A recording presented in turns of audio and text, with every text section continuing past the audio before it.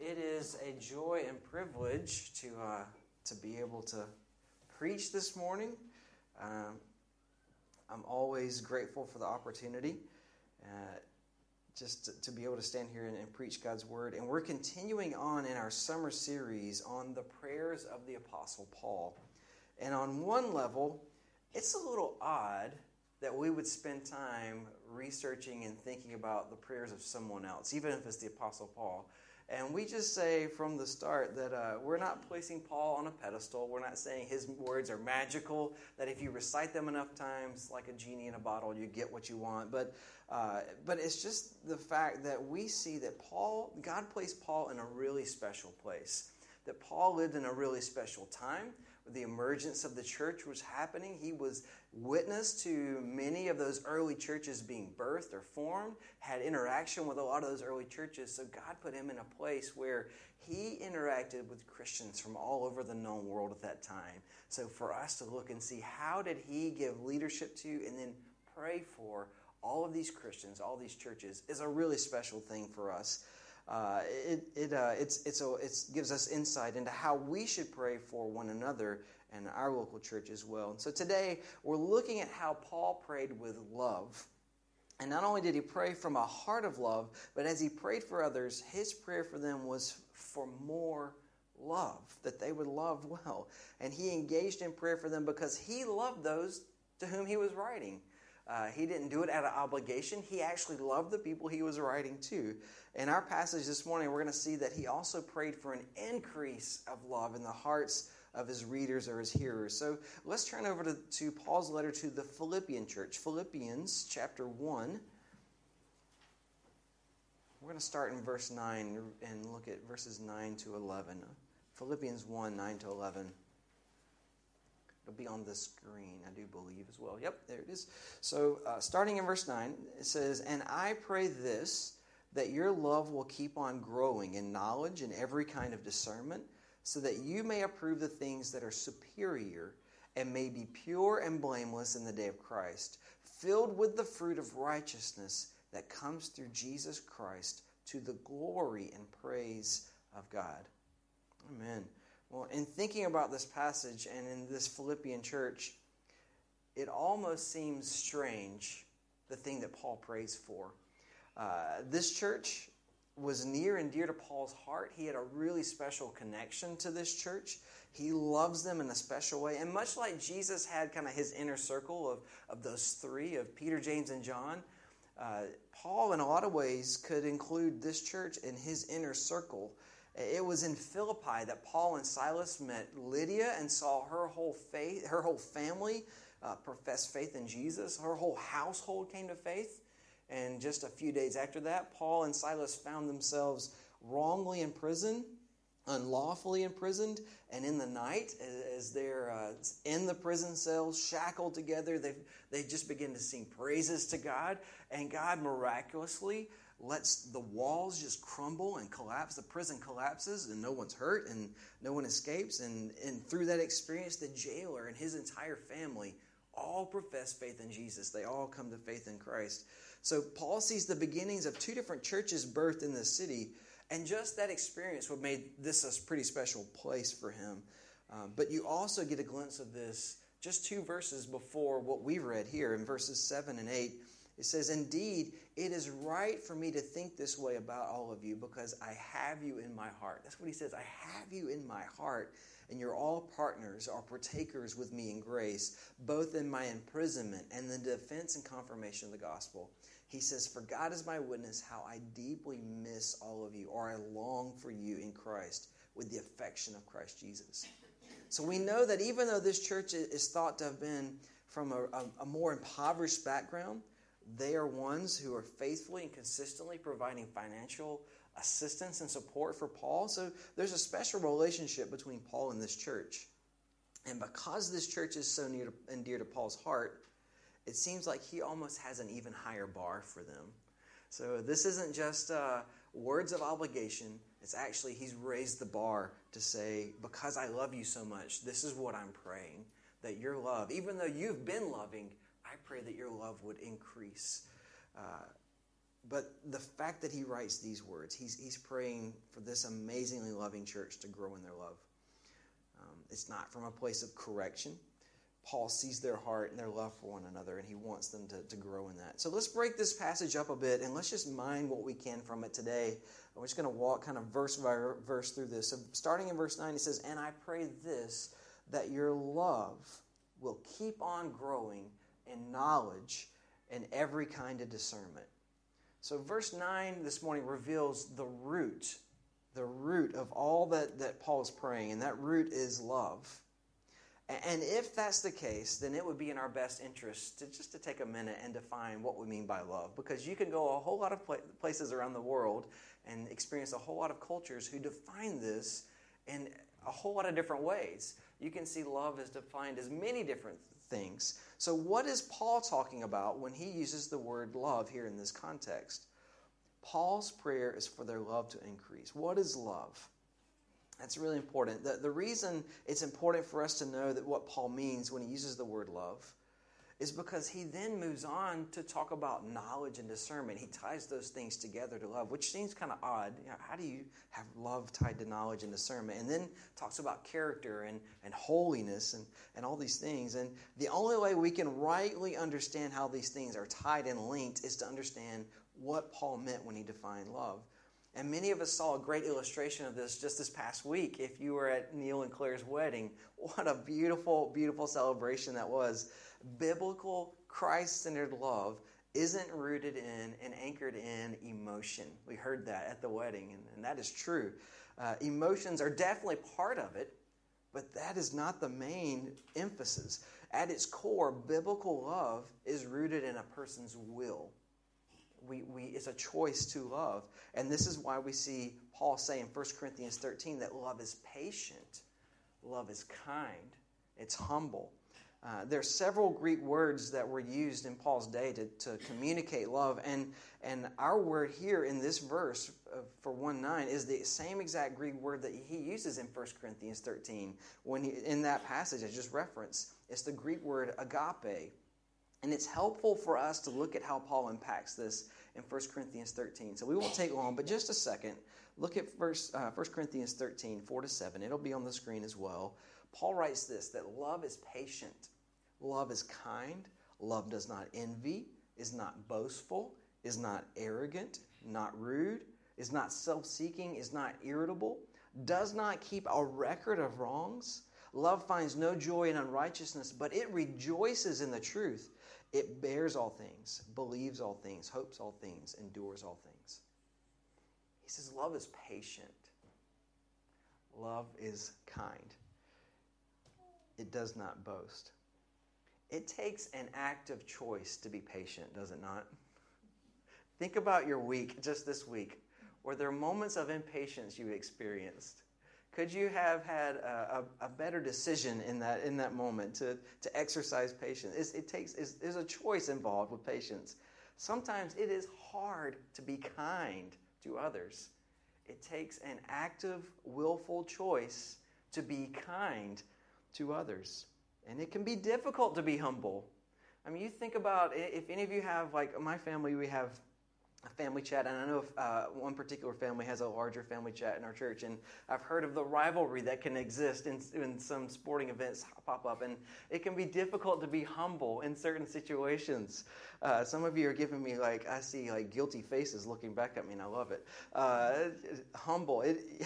Yeah, this is what love is, because this is who God is.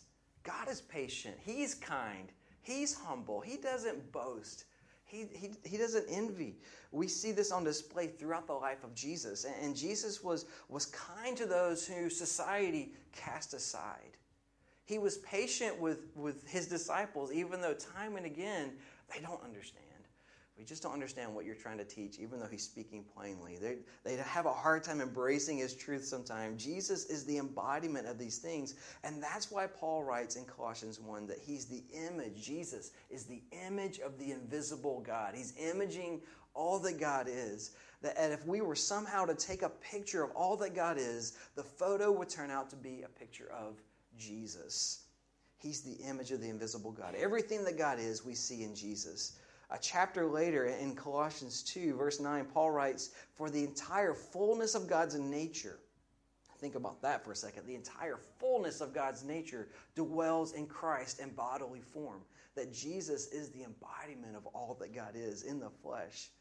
It's why Hebrews 1 says in 1:3, the Son is the radiance of God's glory, the exact expression or the exact representation of the nature of God. He's sustaining all things by His powerful word.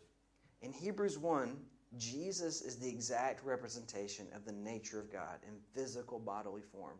Jesus lived out what it meant to be the nature of God, the embodiment of God, the character of God. And in our passage in Philippians 1, we're looking at love based on who God is, who Jesus imaged, who he pictured, who He embodied. And here's the thing about this kind of love, and I say this fully recognizing and admitting that what I'm saying is completely opposite and counter to what our culture would affirm. It takes an active choice to love in this 1 Corinthians 13 kind of way. It takes an active, willful decision to do that. You don't trip into it. You don't stumble into it. You don't fall into it. You actively, not passively, choose to do it. You actively work to be patient, kind. Think of others as more important than yourself. God didn't accidentally love you. He didn't trip and stumble and accidentally choose to love you. No, He was very intentional about that. He freely chose to demonstrate His love to you and to me. In fact, that's what Romans 5 tells us. In Romans 5:8, it says, "But God proves," or He demonstrates His lone love for us, in that while we were sinners, enemies, opposed to Him, Christ died for us. So it's for that reason we can say that love is tied to these other things in our passage: knowledge, every kind of discernment, superior things in character. And so this is about growing more and more into a place of having an informed picture of who God is and how He loves. So as we look at this prayer, it's not just reading it at face value to say, I hope you grow in love. No, it's about a much bigger thing we're going to see today. It impacts the whole entire life. Because then it's about endeavoring to be a mirror image of who Christ is. All those things we talked about. And that's why Paul says these things to a group that he already thinks very highly of. That he already says, you're doing well at loving. Who already loved him and others well. So he says in verse 9 that he prays that their love would keep on growing. Now the literal translation is a type of growth that continues and continues, overflowing beyond the specific measure that was expected. So he's not saying, I pray that you just grow by that much. He's saying, I pray that you would grow beyond any kind of measure to where it's overflowing out of your life. An unmeasurable amount. This is speaking of a hunger that can't be filled. Early church father John Chrysostom, who lived in the late 4th, early 5th century, he wrote about this very verse. And he says this, it's going to be on our quote, it should be on the screen. He says, "For he who loves the object of his love is willing to stay at no point of love. For it's impossible there should be a measure of so noble a thing." Now, to be honest, it took me about 6 readings of that sentence to really fully get what he's saying. Because I read it and I was like, oh, that sounds like it might be like really deep. And then as I read it, I was like, oh, that's so good. Let me read this again and I'll fill in. This is my own kind of help me think through it commentary. "For he who loves the object of his love," God is the object of our love. He's willing to stay at no point of love. So he isn't willing to stop and bask in the love at any point. He doesn't want to stop anywhere because he only wants more and more of the object of the love, which is he only wants more of God. "For it's important that there should be a measure of so noble a thing." It's impossible there should be a measure of so noble a thing. So there's no measure to the nobility of such a life. So this is what we're talking about, this insatiable kind of hunger. And I hope you're seeing here this morning that Paul's not writing part of this greeting just, all right, here's my, as you would in any kind of letter, email, or text of, hey, how you doing? Let me get to the actual part of the content. No, this is genuine. Out of the depths of my heart, I pray that you would grow in love for God and for one another, for this in an insatiable kind of way. Love is the root of everything else we're going to look at today. like a motorway that kind of carries you on the path of all these things. This is where the joining point. It's also the currency that you acquire more and more of the things of God. Love isn't the end in and of itself, as we're going to see in the rest of these verses.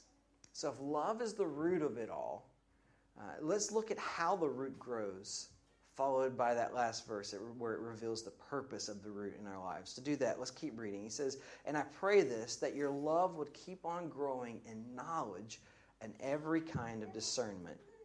So it's not just about growing in love, but it's about their love growing in knowledge and every kind or all discernment. If I were writing this, just to be fair, I wouldn't have written it this way. Maybe that's why God didn't have me write this letter to the Philippians, because that seems a little odd to me. To love to grow in knowledge, love to grow in discernment. In the context of the kind of love that God has, though, that's anchored in the will and not just emotional whims, this makes more sense. The word knowledge here is referring to a firsthand, experiential kind of understanding. It's talking about love that grows in firsthand experience of who God is. And that shouldn't be hard for us to understand, given the day we live in. It wasn't that long ago that many of us, all of us, were locked in our homes, and the only contact we had was by device, video. If you wanted to see your loved one, your friend, it was a Zoom call or a FaceTime call or WhatsApp call or whatever platform you used. And if you were like us, in some ways, we actually spoke to our loved ones more frequently in those days, just checking in, just getting to know, just seeing how things were going. And the frequency increased. However, even if you spoke to your loved ones every single day, there was still no substitute for actual in-person, physical interaction with your loved one. You just couldn't substitute for that. It's just not the same thing. Nor can we substitute that for that mode of communication in our relationship with Christ. So, yes, it's okay to check in with God, but man, how good, how rich is it to have deep interaction with who God is through His Word? The proximity is a great thing. Time spent in God's presence is a good thing. Paul's writing about firsthand experience of being in and growing in love with God. He's talking about deep love, not based on the quick check-in, but one based on time and depth, which only comes through God's Word.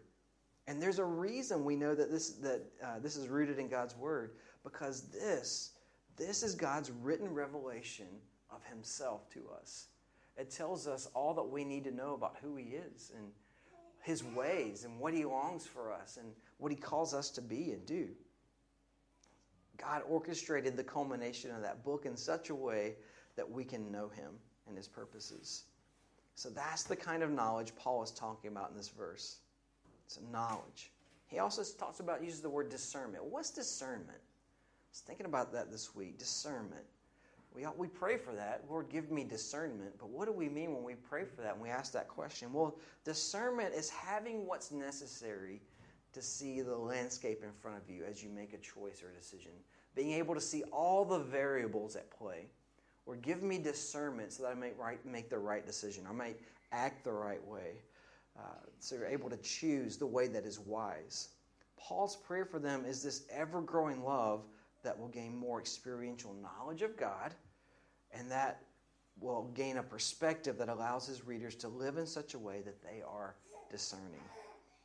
So as we move through on in our passage, the thing we find is that our view and our pursuit of godly love affects our conduct and our lifestyle.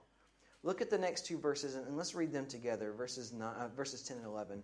It says, so I want you to grow in love, knowledge, and discernment, so that you may approve the things that are superior and may be pure and blameless in the day of Christ, filled with the fruit of righteousness that comes through Jesus Christ to the glory and praise of God.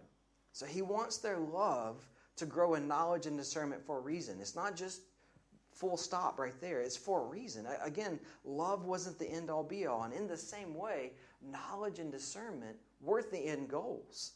We're seeing a progression. Love is the root. It grows through knowledge of God and discernment, and the result then is this spilling out of the character of God into our life, and we then spill out in God's character upon those around us. So if we love God this way, if we love Him in the same way that God loves, in this 1 Corinthians kind of way, this 1 Corinthians 13 way, if we are continually ever growing in our knowledge of God, then three things begin to happen. That's what Paul says here. Three things begin to happen.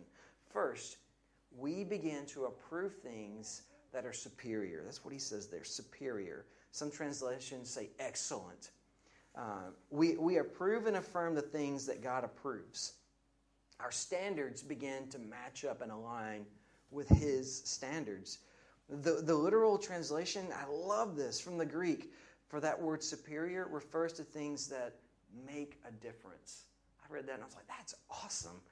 We affirm the things that make a difference. We affirm the things that are superior. So much of what's at the core of each generation is about making a difference in this world. Though each generation may communicate that differently or act that out differently, we all, whether it's from the youngest to the oldest, each of our generations at our core, we want to make a difference in this world.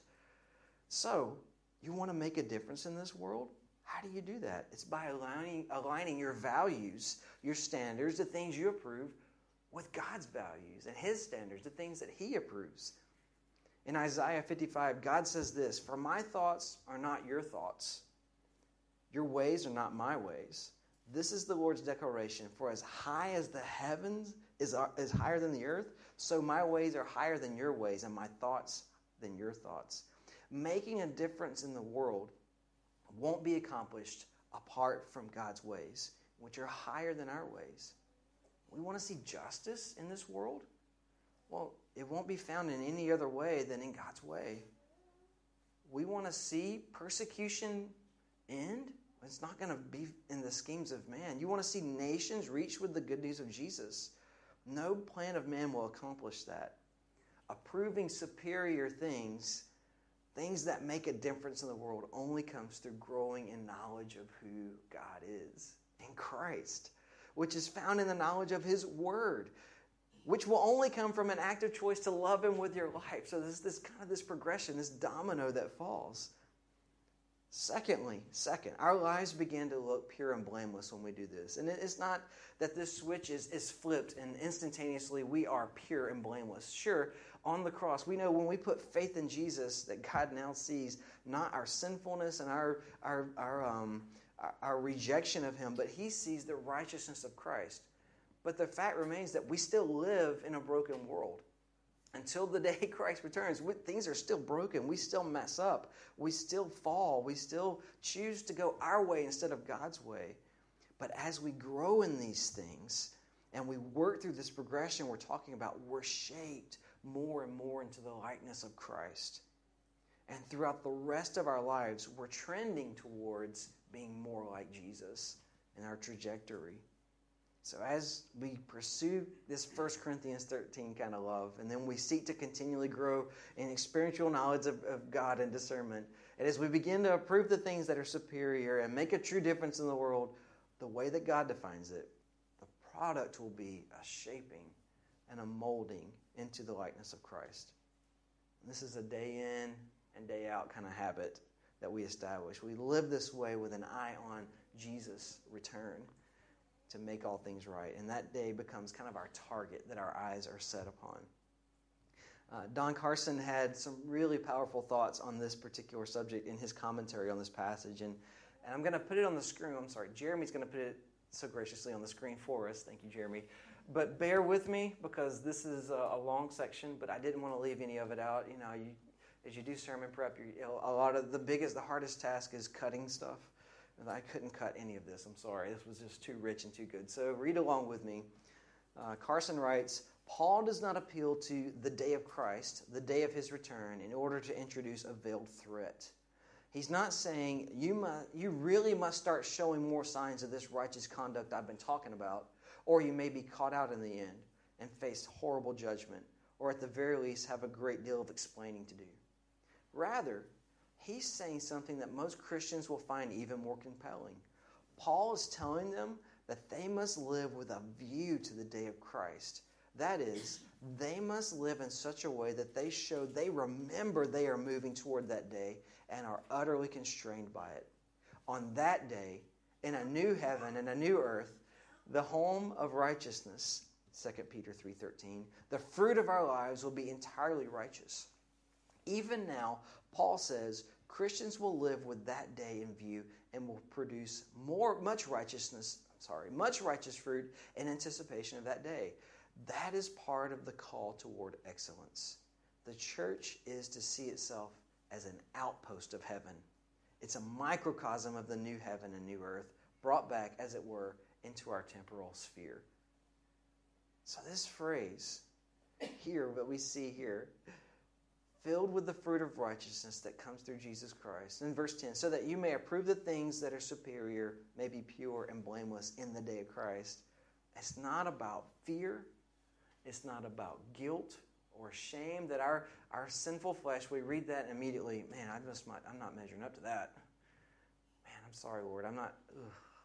Is everything all right with me? What's wrong with me that I can't do this? No, that's not about it at all. This is about hope that we have in who Christ is. We live this way with the promise that one day every single habit, every single life pattern, every single life action will indeed be perfect and blameless. So we see here, Paul has three things. He says, one, you're going to approve superior things. Two, you begin to look blameless and pure. The third, finally, is Paul prays that this church's love will grow in knowledge and discernment so that they are filled with the fruit of righteousness. All of this has just been building throughout this passage and these verses. We started off defining love, and we've worked through all the way to where we are now. And as we grow not only in love, but the firsthand knowledge that comes from going through deep in God's Word, our life actions change. And ultimately, we see the fruit that the righteousness of Christ produces in our life. The righteousness that was purchased for our sin on the cross begins to manifest in our lives. Paul writes it another way in Galatians 5, in a very familiar passage to many of you. He says, but the fruit of the Spirit is love, it's joy, it's peace, it's patience and kindness and goodness, faithfulness, gentleness, and self-control. And this is what your life and my life looks like when we grow in our relationship with Christ, as He works through us. If we'll commit to pursuing Christ, this is the shift that happens. It's the promise that God, through His Spirit, will cultivate this within us, will cultivate these attributes within us. Verse 11 says, filled with the fruit of righteousness. It's interesting, Paul uses that word filled. Filled with the fruit of righteousness. And he's referring to Christ filling our hearts with this. And it's interesting he uses that word because it's the same word he uses in Colossians 2:10. And you've been filled by Him, who is the head over every ruler and authority. Talking about Christ filling our life with His Spirit. That's the same sentiment. It's about the fruit of righteousness that's displayed through life action. And the link between these two is pretty interesting because we see here that this isn't something that we generate on our own. It's not something that we just create or will into happen, even though we've been talking a lot about willing things into happen and choosing. It comes through the working of Christ in our lives. As much emphasis as we've placed on working hard and living well, the reality is that we can only do that because of the grace of God in our lives. Last week, Mark preached a powerful sermon on this very thing, and he addressed kind of this friction point of God's sovereignty and how He produces work and life and all these things in our life, and yet we're called to pursue God, and that's our responsibility. And for many years, I have loved the quote that he used from Spurgeon last week. And when someone posed the question, Spurgeon, how do you reconcile God's sovereignty and man's responsibility? And Spurgeon's response was, you don't have to reconcile, good friends. That's something that you and I, in this life, we will never be able to work out fully, but we can trust that God is calling us to trust in His faithfulness and His sovereignty while calling us to be obedient to these things. We know that that's true. And I want to reiterate that truth from last week. None of us can say that it was by our own hard work and our merit that we have earned anything from God, or we've earned the love of God even. I love how Ephesians 2:1 puts it. Ephesians 2:1 says, "And you were dead in your trespasses and sins, in which you previously walked according to the ways of this world." Many years ago, I had a seminary professor that pointed out a truth one day in class about that verse. He just posed a question to the class as he's lecturing. He says, "How can a dead person put faith in God? You were dead in your trespasses and sins. So you're so proud of yourself. How can a dead person put faith in God, though?" If ever there's a moment when you think much of yourself, just realize dead people can't put faith. Dead people can't actually do anything. How can a dead person choose to follow God? There must first be a resurrection and new life before the dead person can follow after God. I say that simply to point out that none of us will be following Jesus now if it were not for God pursuing us and rescuing us. He did that work, and now He calls us to follow after Him with our lives. In the same way, as we are radiant, obedient, He produces the fruit, as we are obedient in that. It's like Paul told the Corinthians, "I planted, Apollos watered, but it was actually God who gave the growth in all these things." During our holiday club a couple weeks ago, some of you kind of flinched when I said that because it was such a traumatic, hard week. I'm kidding. All the children learned the verse, Ephesians 2:10. Can any of our leaders recite that? I won't put you on the spot. I'm kidding. I won't put you on the spot. Some of you began to sweat there. But Ephesians 2:10 says, "For we are His workmanship, created in Christ Jesus for good works, which God prepared ahead of time for us to do." That's what we're made for. We're His workmanship, His masterpiece, created in Christ Jesus for good works. The two go hand in hand. Therefore, if you believe that this is too hard of a task, the truth is you're walking in your own strength. And the reality is God did this for you. Just walk in who He is. Trust in who He is. Rest in this process and walk through the things we're talking about, and because ultimately it's not about you and me. That should bring a lot of comfort to our heart this morning. It should free us to trust in who God is. After all, look at how this ends, because we're going to bring this to a close shortly. Verse 11 says, "Filled with the fruit of righteousness that comes through Jesus Christ, to the glory and praise of God." All of this we learn now is actually about that phrase, to the glory and praise of God. So Paul praying for them to grow in love, praying for them to grow in experiential knowledge and discernment, approving superior things, gaining all these character traits, looking with the end view that Christ is returning, is all so that glory and praise would be given to God. It's a win-win situation. God gives us what is best as we're about doing those things, but it's in the living out of these things that will bring Him much glory. So that leaves us kind of with our application questions this morning. Are you living this way in your life? Am I living this way? Do you find yourself exhibiting these traits? Are you pursuing a love that is patient and kind and humble? Is that how you love God and love others? I read an illustration this week on this very topic. It posed the question that what if Jesus had acted based on emotion in the garden? As He's praying and laboring in prayer, and He's saying, "Father, if there's any other way, let this cup pass before me. If I don't have to suffer, don't let me suffer."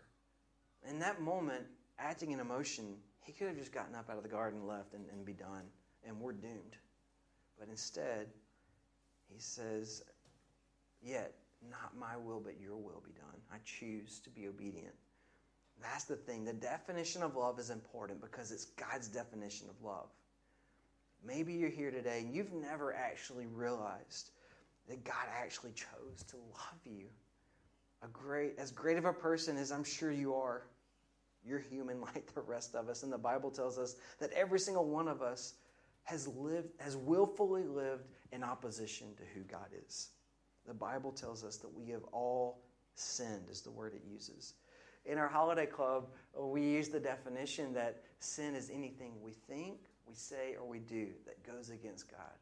Our thoughts, our words, our actions, they all go our own way instead of God's way. Yet God chose to save us by sending Christ to live and die a horrific death in our place so that we could put faith in him and trust in him and be restored to him. He died so that we don't have to. God invites us to stake our entire lives on him and who he is, to trust him and make him the Lord of our life. If we'll confess that sin to him and turn to him.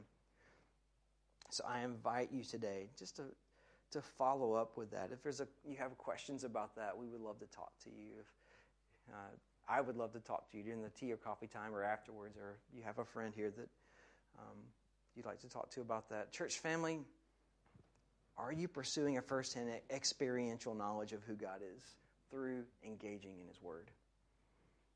Or is that kind of a quick check-in every few days, just check in and see how you're doing, God? Or is it time spent with your Father in his word as he reveals more and more of who he is to you? Do you see how that flows and impacts the rest of your life, your habits? Looking back on your week, can you recognize how you've lived this out? Is there a desire to live this way? It all starts with love. It's anchored in that. This series has been all about prayer the last several weeks, and I can't think of a more loving thing than pouring out your heart before the Lord on behalf of others by going to the one who is in control over all things and entrusting your brothers and sisters to him. Do you love your brothers and sisters well by praying for them? Are you pursuing that? Let us all be a people who are found faithful to do those things. Ultimately, we pray that our lives will bring much glory to God. And this morning, we're going to respond in a couple of different ways. One, if you want to know more about following Jesus, we can certainly talk about that. We'll be here to do that. Secondly, we're going to sing a song of response and just reflect on all and ponder all that we've discussed and looked at this morning. And thirdly, we're going to respond through the table this morning. We know that it was on the night that Jesus was betrayed that he took the bread and broke it and said, "This is my body that was broken for you." And at the end of the meal, he took the cup and he raised it and said, "This is the new covenant in my blood." And as often as you drink it, Paul tells us, you remember his death until he comes again. Even now, we fix our eyes upon the hope that the coming day when everything is going to be made right. And if you've put faith in Jesus this morning and made him the Lord of your life, we invite you to partake in the table. So remember that no matter where you are, if you've put faith and trusted in him with your life, he will continue to form you and shape you and mold you into who he desires you to be. Rejoice in that today. Let's pray. Father, we worship you today. We thank you that you are not done with us, that you continue to work on us. Help us to continually reframe that definition of love and to continually see it through your eyes, to continually come back and to choose to be patient and kind and humble and not enviousness, Lord, not to keep a record of wrongs, but to endure all things and bear all things. Help us to grow in knowledge of you, firsthand experiential knowledge through your word, to be wise and discerning. Help us, Lord, to be people of character, to be filled with the fruit of righteousness. Help us to look forward to that day, Jesus, of your return, and that it would not be a place, something that's motivating us by guilt or fear, but one of joy and hope. And help us, Lord, ultimately to do all these things in a way that brings you much glory and honor. Have your way in our hearts. In Jesus' name, amen.